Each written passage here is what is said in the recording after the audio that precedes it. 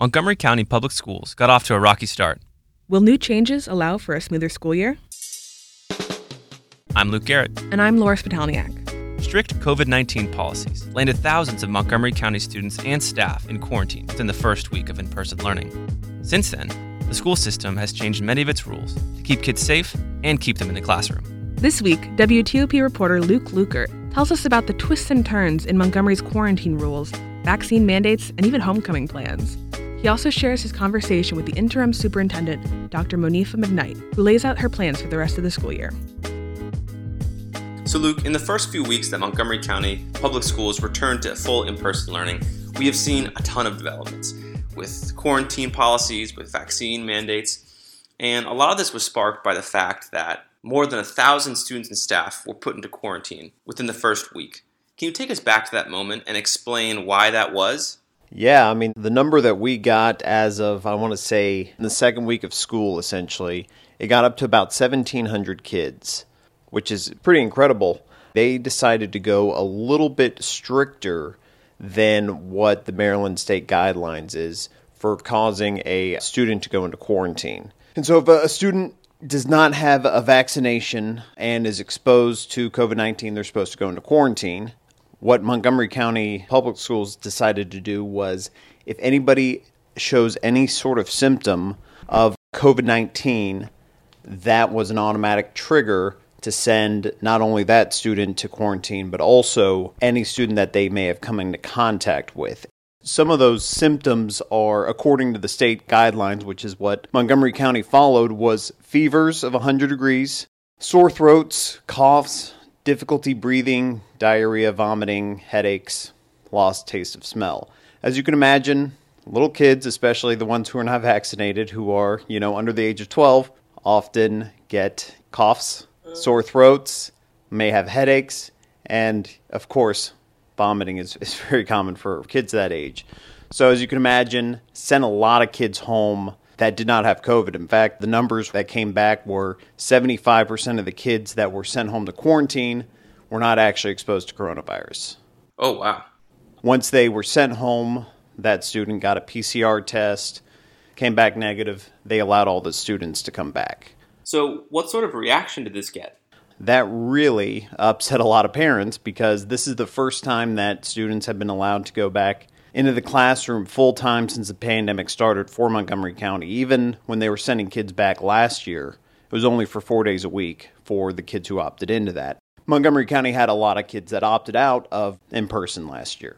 And so, as you can imagine, a lot of parents got very upset in the last school board meeting, especially one parent who actually works for the NIH. I looked it up. She works for the NIH, saying we need to have kids back in school. This policy is a little ridiculous that you're sending them home with just one symptom. Mm-hmm.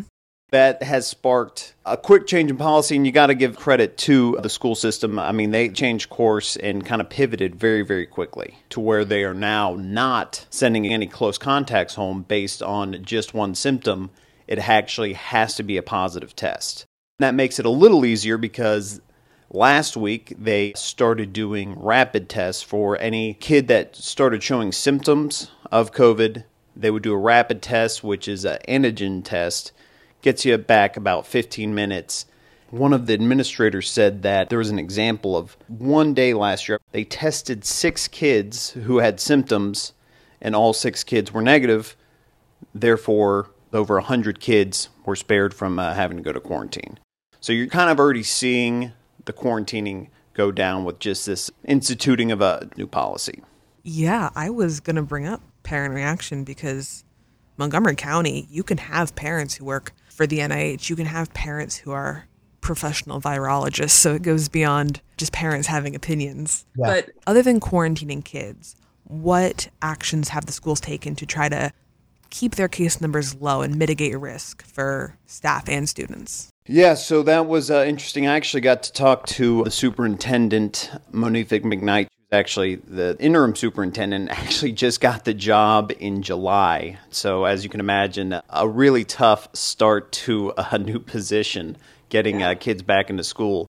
She laid out what she called the 5-point plan. Those rapid tests for students was definitely a huge part of it.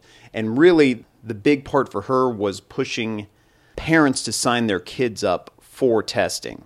In Maryland, if you want to use any of the state's supply of rapid tests, you have to have an opt-in system, meaning if kids are going to be tested at school, the parents have to give express consent either through a form or you can get verbal consent if somebody's showing a symptom. But the parents have to give permission. So one of the goals of this is just trying to get 100% participation rate from pre-K through 12 for that rapid testing. That also includes just random spot testing to see if, a grade has anybody with COVID and nobody's showing signs of it. So that was one of the big things that she was pushing. Another one, which was kind of interesting, is they want to hire a health officer just for Montgomery County Public Schools. As she put it to me, it's time for us in Montgomery County to really address that need after 18 months of managing this pandemic. So we are going to appoint a health officer for MCPS. And this person's primary goal will be to work with the Maryland Department of Health, Montgomery County Department of Health and Human Services to really be able to coordinate MCPS COVID-19 response responsibilities. Montgomery County is in the top 15 largest school districts in the country, and most of those other ones have public health officers like New York City, LA, Chicago, Miami-Dade. She said it's been long overdue, and so they're going to try to work on that. And she was telling me they're going to try to get that filled in the next few weeks. They are hiring more contact tracers because it's been weighing down on the teachers tracing what students were with who. And so it's taking away from their teaching, and it's been draining on staff. So they're definitely trying to add some more staff just for contact tracing. Another big thing is they're going to add to their COVID-19 dashboard. Now they are going to have specific numbers of how many students are going to be quarantined. And there was a lot of numbers being thrown around. We were getting constant reports of, an entire fourth grade at this school is quarantined. And so they decided that it was really important to say exactly how many students from MCPS are actually in quarantine. Part of that transparency that they wanted to show. Gotcha. The last thing is, as we talked about, there were some parents who expressed a lot of concern. And as you mentioned, Laura, there are parents who are working for the NIH that have kids that go to MCPS. Montgomery County is the Silicon Valley of the biomedical industry. So as you can imagine, there's a lot of experts that are parents. And so what they kind of want to do is a COVID-19 advisory committee that's not just parents, but has parents, has staff, and has some other people from Montgomery County. Those are some of the big things that they kind of want to tackle. I don't know the time period on a lot of those things. The rapid testing was definitely the thing that they wanted to roll out foremost, I'll say. And then it seemed like the health officer was another huge priority for the school system. And in your conversation with Dr. McKnight, did you hear that returning to virtual learning was even an option, or is that just off the table at this point? The policy is they will not go back to virtual unless it is a state decision. And if you are seeing any of these test scores from the past year coming out of Virginia, Maryland, D.C., it's pretty rough. I think everybody is very much on board with keeping these students in school. They've seen what a year of virtual learning has done, cause regression across the board, and I think that something really bad would have to happen for them to move to virtual learning. The coronavirus is not affecting children nearly as much as adults, thankfully. So I think that definitely factors into this decision. I don't think Montgomery County is going to be shy about mandates for vaccines. School staff, they have to have their first dose by the end of this month and then the second dose by the end of next month, or there can be penalties such as getting fired from MCPS. And the same goes for any athlete who is eligible, 12 or older at MCPS. They have to get vaccinated or else they can't play the sport. So I think you're going to see a lot of these soft enforcements and soft vaccine mandates for students. If you want to do any extracurricular activities, you're going to have to get the vaccine. Also, Montgomery County is one of the highest vaccinated counties in the entire country, so I don't think it'll be a really hard sell to get a lot of students vaccinated. We've been hearing about some other counties and their decisions to hold off on homecoming as the Delta variant continues to spike cases throughout the region. What are Montgomery County's plans for homecoming, which is really a celebration of this return to school? Yes, they will have homecoming. 2 weeks ago, Charles County said that they were going to be delaying any homecoming activities, any dances, and wait and see. Maybe we'll have a winter formal. Montgomery County announced that they were going to have homecomings, but they were all going to be outside. So I don't know if you guys went to a homecoming dance in the high school gym, but for a lot of these students, it's going to be out on the football field or the school courtyard or something like that. And I can imagine it's not going to be very fun because most of them are going to be during daylight hours. So it's going to probably end pretty early, which I can imagine is a little bit of a bummer. But maybe it'll be better by prom. We've been talking a lot about pivoting and all the changes that Montgomery County has done to better the system they have for mitigating COVID and keeping kids in school. Should we expect this frequency of changes to continue, or do you think the rules that are here now are good enough to make for a smooth rest of the year? We've seen the most pivoting so far. I think that we will obviously see some changes. It kind of was a perfect storm.